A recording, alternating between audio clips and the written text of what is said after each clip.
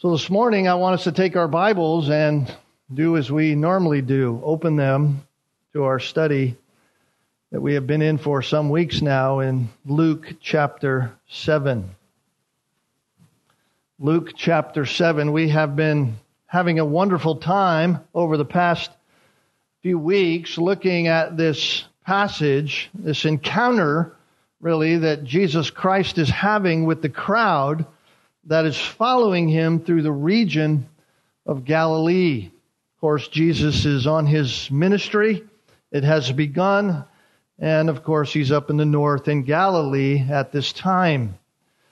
And Jesus, as we have learned, has just raised a dead man back to life and given him back to his mother. This was her only son. It was a stunning moment in the ministry of Jesus Christ as people saw with their own eyes the power and the compassion of Jesus.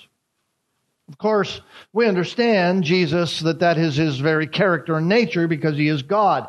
He has all power because he is God incarnate, and he is compassionate to people in the most perfect of ways. In fact, in verse 16, you notice the response of the people. Fear gripped them all, and they began glorifying God, saying, "A great prophet has arisen among us, and God has visited his people." Very interesting, yet not surprising, the response. Fear gripped them all. The word fear there is from, in the original language, is where we get our word phobia. Phobia. Phobos is the original word. In other words, they were afraid of what they had just seen. They're afraid of what had been taken place because anyone who can do what Jesus did was something otherworldly. He was something either someone had come back to life as they proclaim, "A great prophet has risen among us," or something has happened from God for us in light of this person. That's how they thought of the prophets. That's what their minds went to when some event was taking place through the prophets, that God had sent some man, someone with his word to tell us what God was saying and to do what God was doing. The prophets were the men with whom God had given special power, where God was working through them, and their messages were unlike what they had ever heard. And so they conclude that about Jesus Christ. This is the mindset of the crowd following Jesus. He's just a prophet who has risen from the dead. He's a good man. That's not far-fetched from what even they believe today. I remember even 23 years ago sitting in Jerusalem, in the center of Jerusalem, right next to the old city, talking to the person in the government of Jerusalem who was the head over religion in Jerusalem itself, and asking him this very question as we were sitting there: who is Jesus? And he said, "Well, I know you folks believe that he was God, but we don't believe that. We believe he was just a good prophet." That was in the year 2000. I mean, nothing has changed. This is exactly what they think. That God was, through this prophet who had a name, Jesus, was visiting his people. And of course, in their enthusiasm, they spread the word to all the surrounding districts. They were like the little fire lit in the field that spread out as they saw this. They went to tell people what was going on. And certainly the disciples of John the Baptist would have heard about it, and some of John's disciples even would have been in the crowd. They were with Jesus. They were there when Jesus did these things, when he was speaking, when he was validating himself through the miracles that he was doing. Of course, we've talked about some of those things. We have seen those things, and they report back to John. They go back to where John is in prison because he had been thrown in prison by Herod because he spoke truth to Herod. And so they went back and told John about what was happening in the ministry of Jesus after they had been dispatched by John to go and ask Jesus if he was the one. Are you the expected one? Verse 20 said. Of course, Jesus answers them by this display of power. He heals people and he makes sickness go away and he restores sight and restores speech, and they saw him raise the dead. And so John is perplexed about Jesus because John knows about the grace of God that would come. It's not that John doesn't believe in his cousin as if he isn't the Messiah. John certainly believes that. He knows the truth concerning Jesus. In fact, he is the one who points others to Jesus and says, there he is, the Lamb of God who takes away the sin of the world. But the details, how that was to happen, were foggy and unclear in the mind of John. God didn't reveal that detail. And so John had preached about the Messiah, that he would come, that he would bring this outpouring of grace upon the people, that people would be healed of various diseases, that the lame would in fact walk, that the blind would in fact begin to see, that their sight would be restored, the deaf would begin to hear again, and the dead would be raised. Most, though, the gospel, the good news of redemption, the good news of forgiveness for your sin would be preached among all people. And as much as all of that was happening, both physically and spiritually, there were pieces in the mind of John in the prophecy concerning the Messiah that didn't seem to be taking place. The missing part in the mind of John was that of judgment. I see the outpouring of grace of God through you, but what about the judgment? Is there somebody else? Are we to be looking for someone else? The answer that Jesus gives is not what we expect. Right? You would expect Jesus to go, hey, listen, cuz, remember what we talked about? He doesn't do any of that. Jesus just begins to do what Jesus does. Rather than answering directly, Jesus just says to the disciples, you go and tell John what you see and what you hear. In other words, he sends John back to the prophets. He sends John back to the very scriptures that John knows. Don't doubt, don't be perplexed, don't stay there. In fact, just go back to the scriptures and trust what you know. Go and report to John what you have seen and what you have heard. The very things that are happening that God talked about, that the prophet said, according to the Messiah, the very things you have proclaimed, that is what's happening. Therefore, don't stumble over me. We learned last time that's the great danger, isn't it? Part of the great danger with just being curious about Jesus Christ, just being curious about the things of God. The great danger is not to believe that Jesus is the one. The great danger is to stay perplexed. And yet here is Jesus saying, don't stay there. It's not that it's sinful to be perplexed, but it's not a good thing to stay perplexed when, as I said, you're at the wall of worship. When you're there, wondering what's going on, those moments when you're at the wall in your own understanding, when you're perplexed in your own faith as to how God is working, how God is going to take care of this, how God are you going to work through these deals, because I know your promises, I know what you said. Don't allow yourself to be tripped up by that. Don't allow yourself to remain there. When you are at the wall, simply worship God for who He is. In other words, continue to trust. Continue to trust His ways, because His ways are not our ways. His thoughts are not our thoughts. Trust Christ, especially in those perplexing times when we are at the wall of worship. Just worship.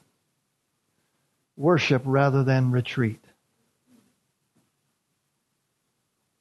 Well, certainly those who were following Jesus would have heard what He had said to these men. And the potential was there for the ministry of John to be diminished in the hearts of the people, even though their affinity for John was similar to their affinity for Jesus, particularly from the religious leaders. It was just curiosity. And so Jesus, after validating his own ministry to the people by raising the dead, Jesus validates John's ministry. Why? Because it was through John that God had chosen to ready his people for the coming of the Messiah. He didn't want to diminish the ministry and the message of John. It was John's ministry and message that opened the door for the people to go, hey, Messiah's on the scene. And he already knows, Jesus knows that they believe John is a great prophet, right? That's what they thought of the prophets. God visited us. They said that about Jesus. And if they believe John is a great prophet, then why is it that they're not so willing to believe and embrace Jesus as the Messiah? In other words, Jesus is simply implying you are a fickle people. You are a people who simply are curious and you criticize. You believe that earthly greatness is what you need to be saved. You believe that your own activity, that your own efforts is what you need. And so your attachment to those who you believe have earthly greatness are superficial at large because you believe in being attached to them, that you're close to God, that they are a means of being in the presence of God. Notice verse 28. I say to among you, among those born of women, there is no one greater than John. Yet, he who is least in the kingdom of God is greater than he. Well, it's Jesus implying. Well, he's certainly saying that, listen, earthly greatness has its place. Earthly calling and commission by God certainly has its place, and it must be carried out as God has seen forth. But no one on earth, no one in the earthly realm has a greater calling than John. That's certainly true. John had the highest calling. He was a prophet, and he was a prophet that was prophesied by the other prophets. He was foretold that he would come. In fact, just listen to what the Word of God says concerning John. Back in Luke chapter 1, verse 15 and 17. For he will be great in the sight of the Lord. Of course, this is Gabriel talking. And he will drink no wine, no liquor, and he will be filled with the Holy Spirit while yet in his mother's womb. And he will turn many of the sons of Israel back to the Lord their God. It is he who will go as a forerunner before him in the spirit of Elijah, to turn the hearts of the fathers back to the children, and the disobedient to the attitude of the righteous, so as to make ready a people prepared for the Lord. And then it says in chapter 1, verse 76, and you, child, this is Zacharias now prophesying, and you, child, will be called the prophet of the Most High, for you will go on before the Lord to prepare his ways. Isaiah chapter 40 and verse 3 says of John, he's a voice calling, clear the way for the Lord in the wilderness, make smooth in the desert the highway for our God. Of course, the final prophet that we have in the Old Testament, Malachi, in chapter 3 and verse 1 said, behold, I am going to send my messenger, and he will clear the way before me. And the Lord whom you seek will suddenly come to his temple. And the messenger of the covenant in whom you delight, behold, he is coming, says the Lord of hosts. It couldn't be clearer that Messiah was on the way, and one would come before him to prepare the way. And here is John, and he has accomplished his mission. He is now in prison awaiting what is to come to him. And Jesus is there, and yet they do not believe him. John himself even said in John chapter 1, verse 23, I am a voice of one crying in the wilderness, make straight the way of the Lord.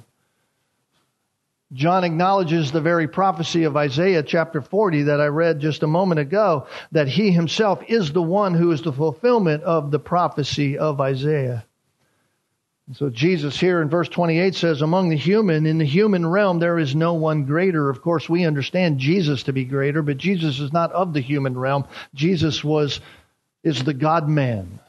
He is God taking on human form, born through a woman, and yet not born of the seed of man. And so Jesus says there's no one greater. There's no more mega than John. No one greater than John. No one of greater importance than John. Why? Well, not because of John. Not because somehow John was some special person in and of himself. No. John was great because of what his task was to do. John was great not because of John, but John was great because of who he pointed to, Jesus Christ. And the reality is that the greatest significance is not proximity to Jesus. Greatness is not attached to being close to someone who knows God or someone who points to Jesus, but being in the kingdom of God. That's where real greatness lies. And that only comes through a relationship with the King. And that King is Jesus. And so Jesus is saying, you see John is great, and so he is. By his calling, he is great. But the microteros, the one who is least, that's the word in the original, the one who is least, the smallest of things, the one with the least influence, the one who has the least following, the least in the kingdom is even greater than an earthly place of John. You think greatness is attached to the things of the earth and what you do. Well, I'm telling you, greatness is attached to Jesus Christ. The microteros, the least in the kingdom, is greater than that. Why? Because the kingdom of God is not an earthly kingdom. And so Jesus isn't for a moment intimating that John isn't part of that kingdom. Certainly John is. John's believed upon his own cousin, Jesus Christ, as the Messiah, but he wants the people to know that earthly greatness is nothing in comparison to spiritual greatness. And so if you believe John is great, Jesus is saying, and it's evidence here that you believe that because you went out to him, then you must also come to understand that John isn't pointing to an earthly greatness. John is pointing to a spiritual kingdom. Jesus says, and I'm the king. I'm the king. And of course, the people had a different response to John. Notice verse 29 and 30, when all the people heard this, when all the people and the tax gatherers heard this, they acknowledged God's justice. Yes, God is right. That's right. You're speaking the right thing.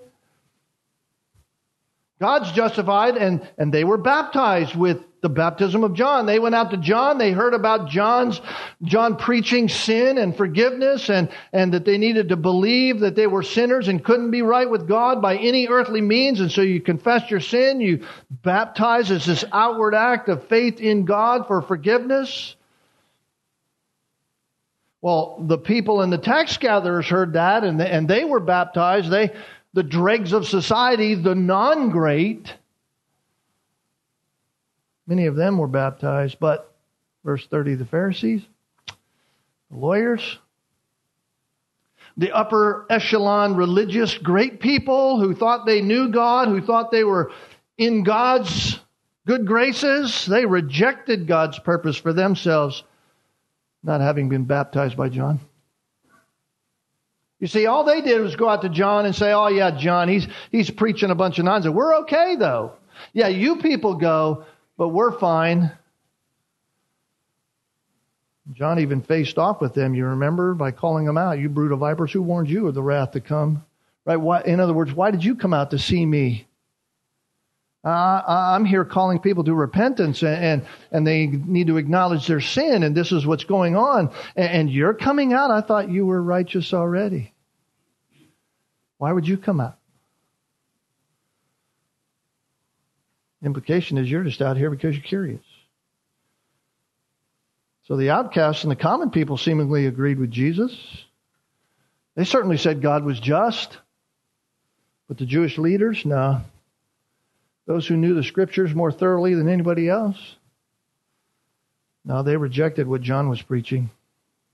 They didn't believe that it applied to them.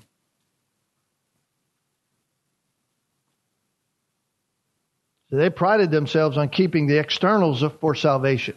Do the outside, do the law, right? Do the law, keep the moral code, do what's required. At least for others to see, at least on an outward way, so that they could think of me as great, righteous living, not because I believe that I could be perfect. I don't think any Pharisee ever believed, hey, I could be perfect, even though Paul, in his own testimony, says, when it came to the law, I was blameless. That just means I did it better than everybody else. Nobody else could point their finger at me. It wasn't that they thought they could be perfect, but simply to say that what they were doing was sufficient for acceptance with God. What I do is sufficient. It's enough. In other words, they were self-convinced that their shortfalls, whatever those might be, as little as they might be, at least in comparison to their other humans around them, would pass the final muster before the judgment seat of God. That God would look at them and say, well, it's okay, you tried hard. Because they were at least doing that. To repent, to be baptized as an outward reality of what's taking place on the inside, well, that's just too extreme. That's too unnecessary. We would never do that. I've often wondered how the sinful heart can become so dull, so deceived, particularly when it gets involved with religion.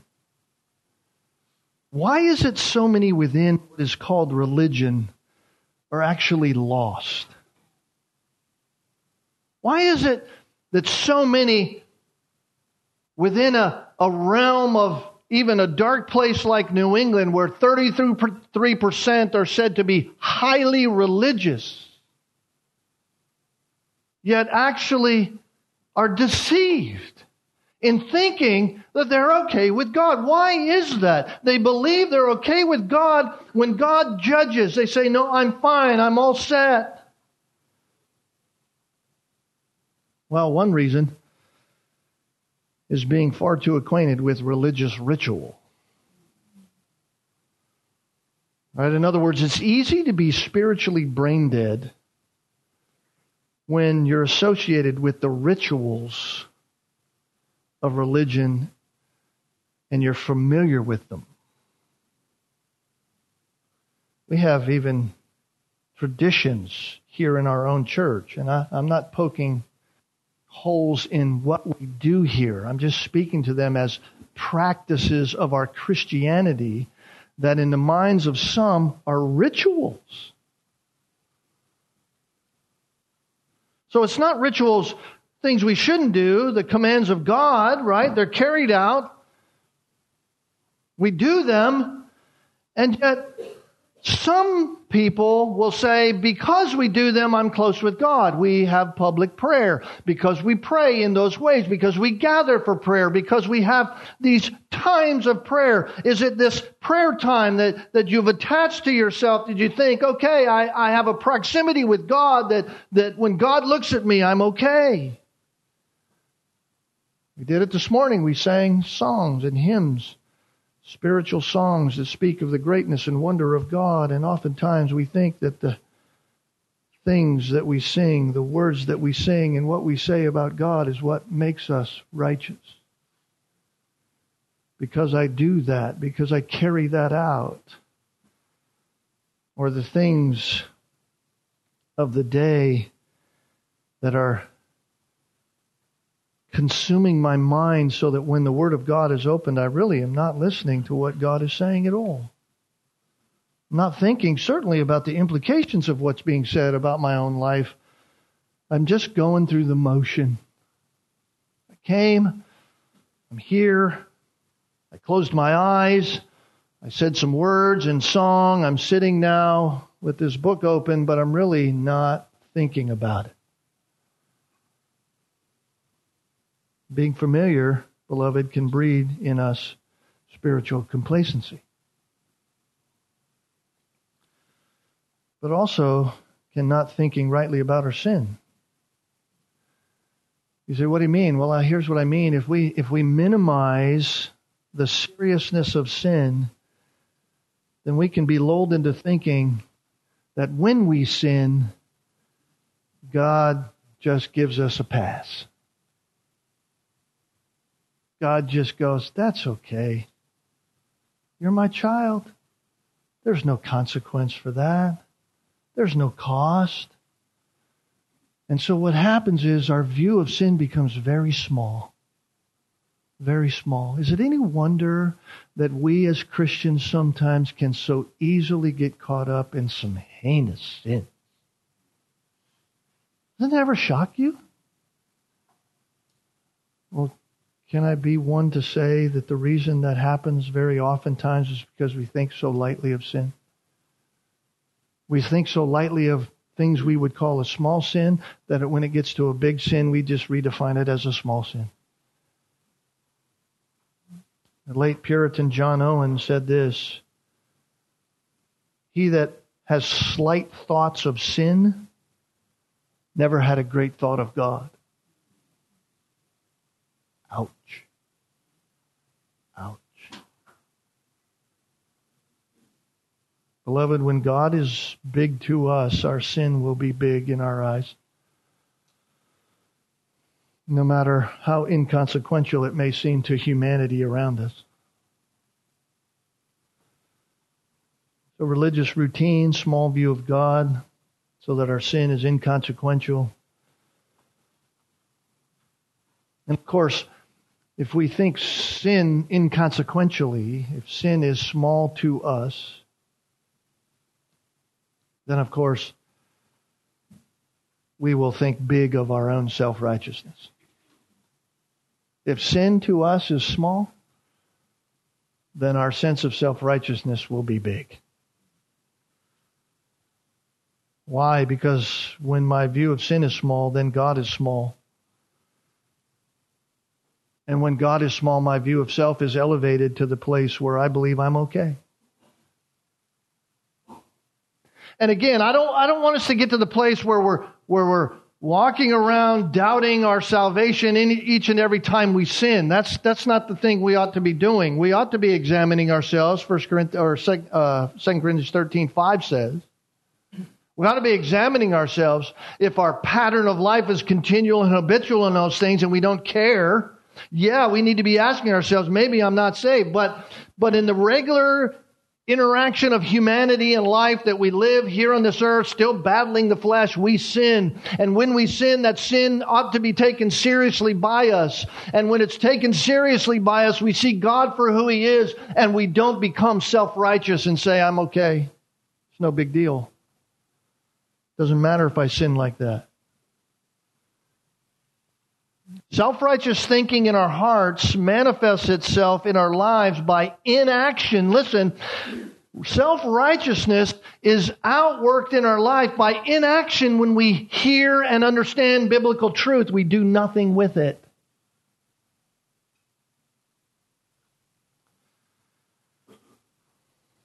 The self-righteous hear the truth, but they do nothing with it in their lives. So, beloved, these are the things about our fallenness that we cannot miss. We must not be dulled by our own familiarity with religious activity. We must not allow ourselves to be duped with the shallow thinking about sin that can so easily lead us astray and move us towards this elevated sense of self whereby we are self-righteous, believing we are okay in our sin, doing that sin even though we knowingly and are willfully living in it.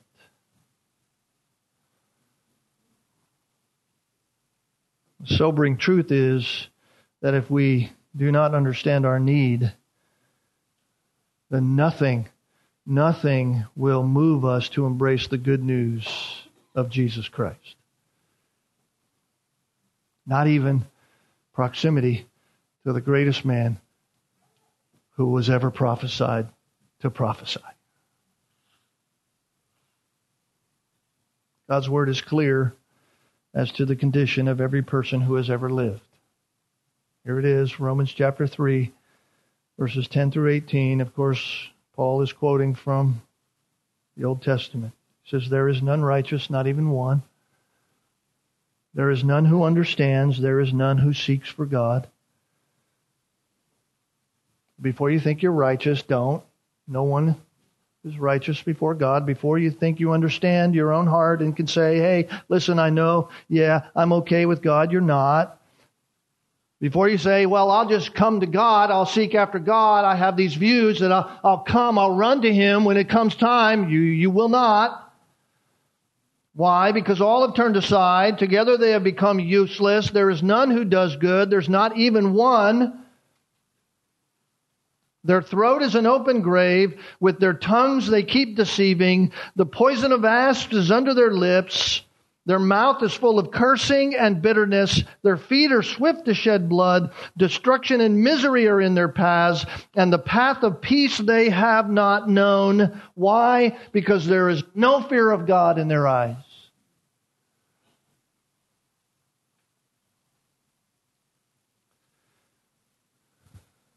So here we are in Luke chapter 7, and here's the people. Their heart is wicked. Their words are wicked. Their deeds are wicked. The reality is there's no fear of God in their eyes. So Jesus, having validated His own ministry through the miracles that He's been doing, Jesus speaks to the disciples of John, and He validates the ministry of John on the earth. He validates the greatness of John in the redemptive plan of God. And now Jesus describes those who reject Him. And it's a striking indictment. It's a striking indictment focused really intently on the religious leaders, but a striking indictment for any heart that finds themselves in this place where you're curious about religious things, but really you just don't embrace it.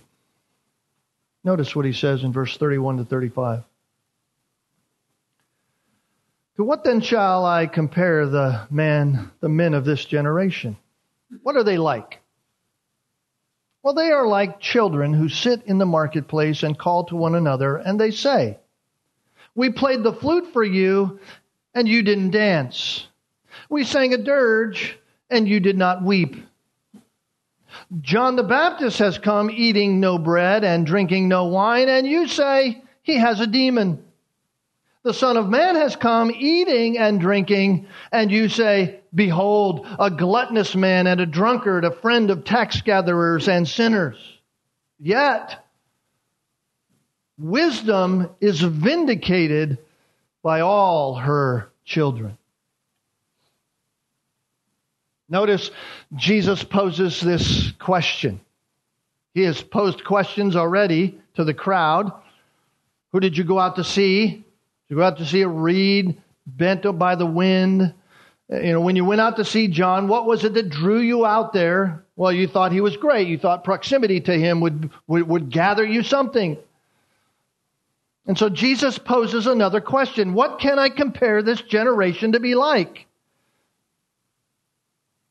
You say, well, why would he be saying that? Because he's indicting the people for not listening to the message. He's indicting them for sitting there with curiosity and yet not doing anything with what they've heard. In other words, when we hear the message, when we hear the gospel, when we hear the truth, listen, beloved, there is a choice to make. There's a choice that has to be made. You either believe or you reject. Most of the people rejected. Not only have they rejected John, even though They were curious about him. But now they are also rejecting Jesus, even though John pointed to Jesus as the Messiah, the one they were waiting for, and even though his power is on display everywhere he goes. And so the people have been called to listen, and they've been called to respond. You must respond. You cannot just leave it there. You have to respond. In fact, leaving it there is a response. And yet they are responding with curiosity and criticism. They are not responding with conviction. And so Jesus says, to what can I compare you to? What are you like? Jesus is presenting a vivid illustration. Why? Because of what characterized the crowd and the leadership of the Jewish nation. And what characterized them as a whole is no matter what Jesus did and no matter what Jesus said, they remained critical and indifferent to what he did or what he said. No matter what the message was, it didn't matter what he said, it didn't matter what he did, it didn't matter if it was him directly or if it was one who came on behalf of God with a message from God. It really didn't matter. They remained critical and they remained indifferent to it. Why? Because they really weren't interested in the truth. That's not what they wanted. Truth for them was inconvenient, was unnecessary. Why? Because they refused to acknowledge their sin. They refused to acknowledge who they really were on the inside. As Luke records in verse 30, they rejected God's purpose for themselves. In other words, they had no real interest in a Savior. They had no real interest in coming to Jesus because they thought, hey, this guy has something for me. No, it was all outward. It was all external. It was all proximity Christianity. They just sat back and criticized whatever Jesus was doing and saying. They sat back and were indifferent to what John did and what John said. And so Jesus asked, what shall I compare these men to? Really great. I mean, not only are we learning theological truth from Jesus, but we are learning about how to teach. Jesus was the master teacher. He's no one taught like Jesus taught. And this is what teachers do. They draw word pictures so that it makes a clear point and people understand what's being said. Jesus was the master of it. And so, here's all he's saying. How can I illustrate for you what is happening here? How can I illustrate for you so that you see and you can put yourself in that picture and go, okay, let me evaluate what's happening. And so he says in verse 32, they're like children who sit in the marketplace and call to one another and they say, we played a flute for you and you didn't dance. We sang a dirge and you didn't weep. You say, well, what does all that mean? Well, you need to understand a little bit about Jewish society in order to grasp what's here and then take that principle and bring it into our own time. In the center of every town is a place called the Agora. Right? You go to third world countries today and some that aren't third world countries, but Latin American countries and Middle Eastern countries, there's an Agora. That's the Greek word for it. It means marketplace. There's a central marketplace. And on market days, people flood there in order to get goods that they need and to bring goods that they're going to sell to other people who have needs that may be what they have. And so as the families would be there, it would become the favorite place for children to play and run about. When I was a kid, the Agora was the shopping center or the department store, and I used to play in the coat racks, you know. Our house, oftentimes, when I was a kid, was somewhat like the Agora. All the children of the neighborhood would come and run about, you know, in the neighborhood, and we would have all kinds of games that we would play. Well, this is what it was. This is the marketplace in ancient times that Jesus is talking about. And as the kids do, they begin to copy what parents do. And so kids would go to funeral ceremonies and kids would go to wedding ceremonies. And in the marketplaces, this is what they'd play.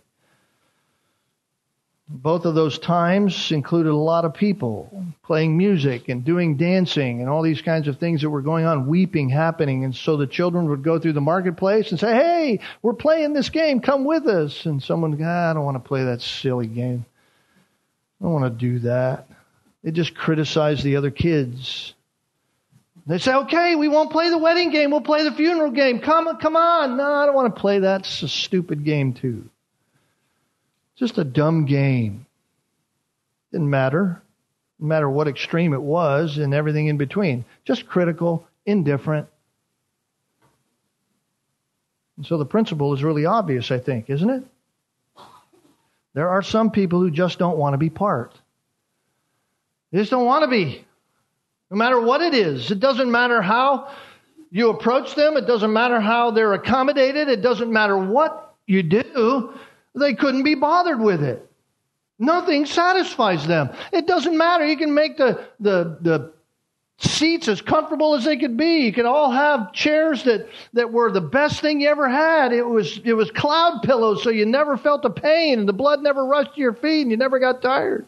My voice could be perfect and like the best singing that you would listen to hours for. Doesn't matter. All that stuff could be accommodated, and yet you're unwilling to participate. Why? Just because you won't be satisfied. Jesus says, that's what this generation's like. You're like that. You just don't want to play at all, no matter what is presented to you. You remain indifferent and refuse. You're like the kids in the playground who have no openness, no interest. You're only satisfied with being contrary and self-justified. That's the principle. So now Jesus applies it to the crowd, and he includes the religious leaders. Notice verse 33 and 34. For John the Baptist came eating no bread, drinking no wine. And you say, here's your response to him, he's got a demon. The Son of Man has come eating and drinking, and you say, ah, behold, look, he's a gluttonous man, a drunkard, he's a friend of tax gatherers and sinners. Well, what's Jesus implying? He's simply saying, look, John and I came in very different ways. We came completely opposite. John is like a funeral. I don't mean John is a funeral and it's just a dead zone with John. No, but it's a very serious, sober-minded thing. He's dressed in camel's hair. He eats locusts and honey. I mean, he's different than anybody else. By all human standards, he's a recluse. He's a hermit. He came with a message of judgment and condemnation and grace of God through the forgiveness of sins if you would repent. Talked about the winnowing fork being in the Messiah's hand, and he preached that you have a need for repentance, a need to have your sins forgiven you, a demonstration in your life of the fruit of repentance. He was like that funeral, very serious, very strict. You said to him, yeah, he's possessed by a demon. Can't be true what he said. He's a man possessed. He's weird. He's just a weird guy. That's their final conclusion about John, even though they flocked to him for a time. In the end, in their mind, John was just nuts. He was just that weird guy you didn't want to be around. He has to be possessed. As we would say in our own vernacular, his elevator didn't go all the way to the top. That was the conclusion about John and his message, just like children in the marketplace. Nah, that's just a stupid game. Following John comes the Son of Man. Jesus uses his earthly title there, by the way, Son of Man. That's the earthly title for the Messiah. In other words, he came in his humanness. Jesus in his humanness, eating and drinking. In other words, he was the opposite of John. God brought John to prepare the way. Jesus comes, he's totally different. Same message, different way. And he comes, he wasn't out in the wilderness. You didn't have to go out to see him. He came to you. He came to your homes. He had meals with you. He walked in your village. He went from village to village. He was in your places of work, in your places of rest. He was with you at special occasions. Remember John 2? He's at the wedding in Cana. He was part of the very fabric of everyday life, and yet you say of him, behold, he's a gluttonous man. He's a drunkard. He's a friend of tax gatherers and sinners. You see, he was different than John, and because he was with the people, you criticize him. You criticize John because he wasn't with the people, and you criticize me because I am.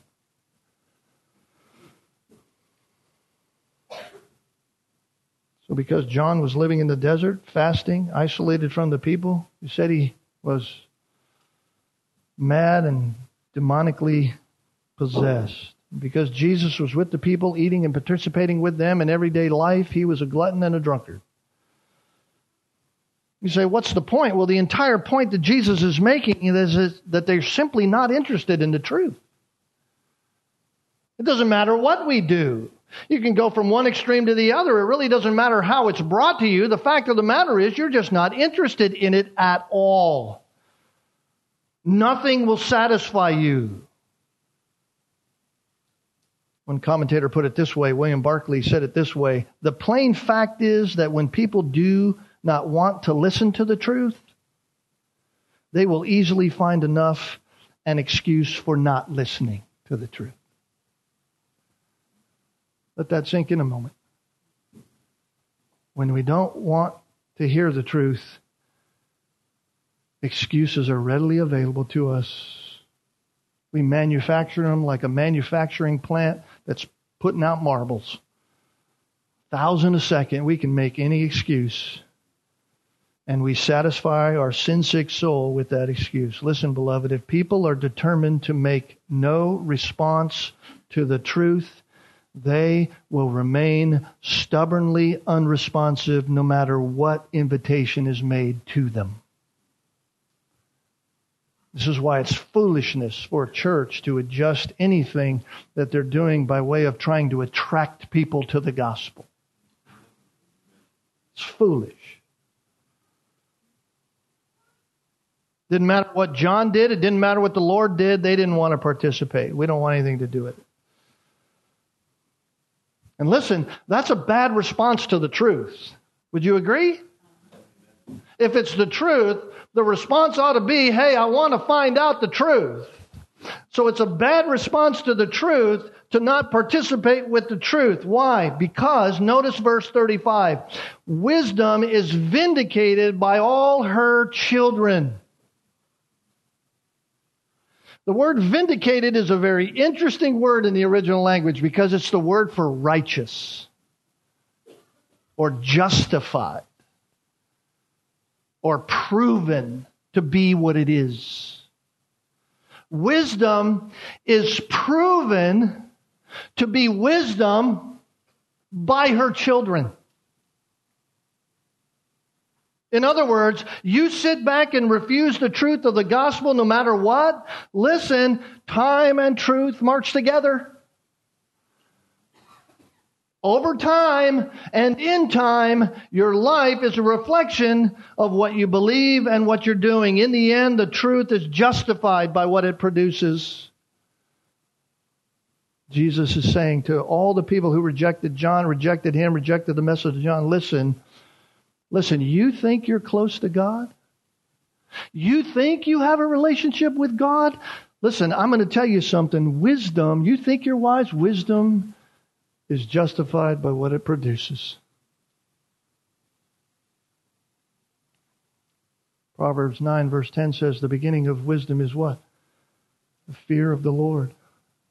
Proverbs 1 verse 7 says the same thing. Wisdom at its very beginning is to fear the Lord. To fear the Lord is the reverence of God. To reverence God is to listen to His message. To reverence God is to take His truth, to believe His truth. And wisdom shows that in the life that's embraced it.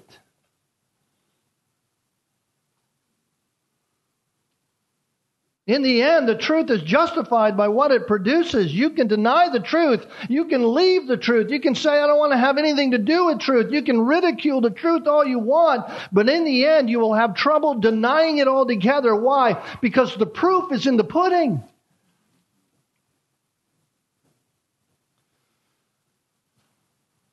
You say, how do I know? I say, look at your life. Look at what God has done to change you. You were dead and now you're alive in Christ.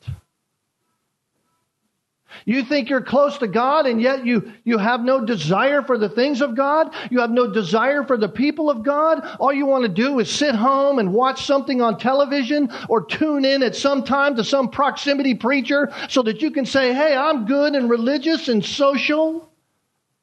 I got news for you. You better check yourself at the door. Because the lives of people who understand the truth and know the truth have a wonderful desire in their heart built in by the truth to be with God's people, to be around the things of God, to be under the Word of God, to be absorbing the truth of God and be putting it into their lives. And wisdom is vindicated by that.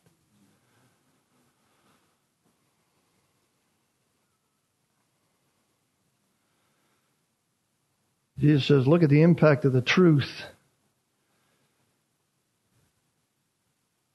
in the lives of the people who have embraced it. Look at what it's changed in them. Look at the impact of the true church of Jesus Christ throughout the world, beloved. In other words, repentance, which is John's message, and salvation in Jesus, which is Jesus' message, is justified by what it's accomplished in the hearts and lives of those who believed it.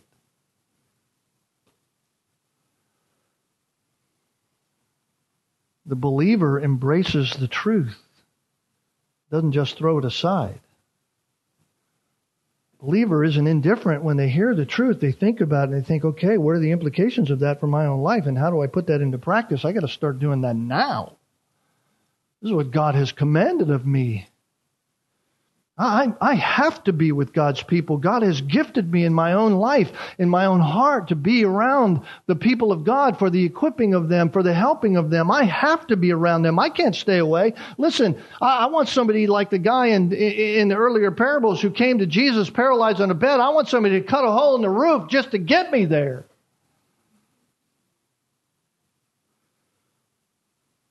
Every believer embraces that truth, doesn't just toss it aside. Why? Because they've repented of their sin. They've thought rightly about sin and they've embraced Jesus as their Savior.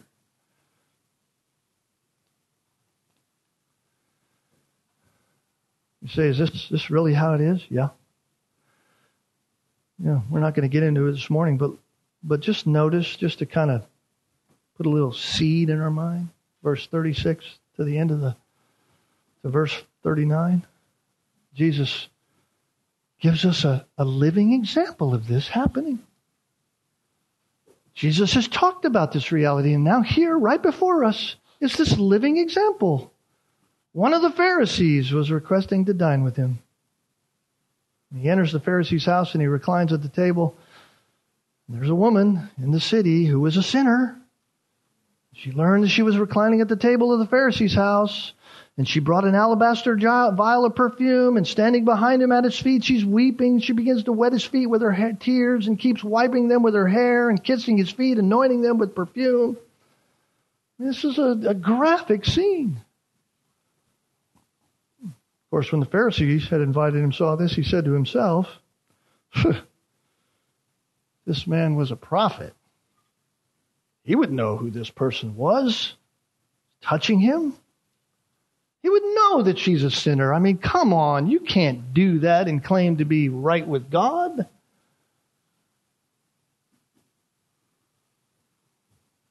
Of course, the answer to that reality is seen for us in verses 40 to 50.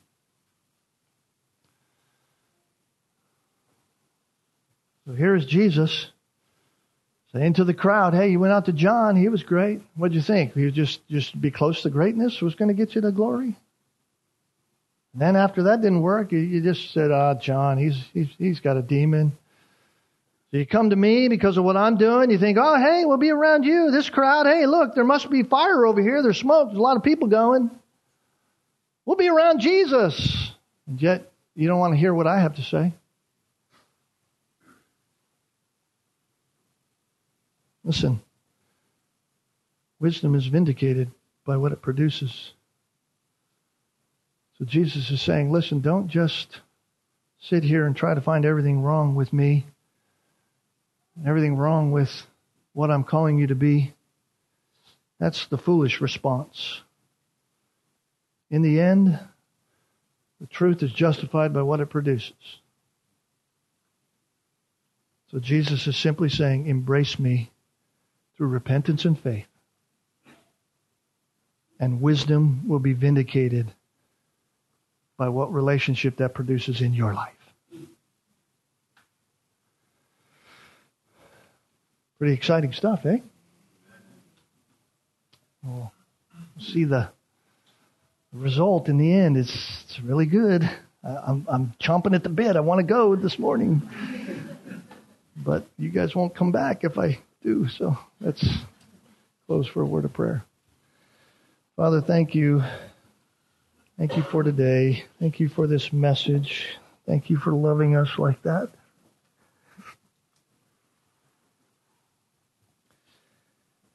Your word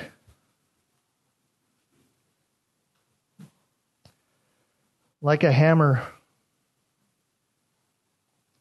pounding on the chisel to break out the hardness of our heart, sharper than any two-edged sword, dividing down to the thoughts and intentions, Lord.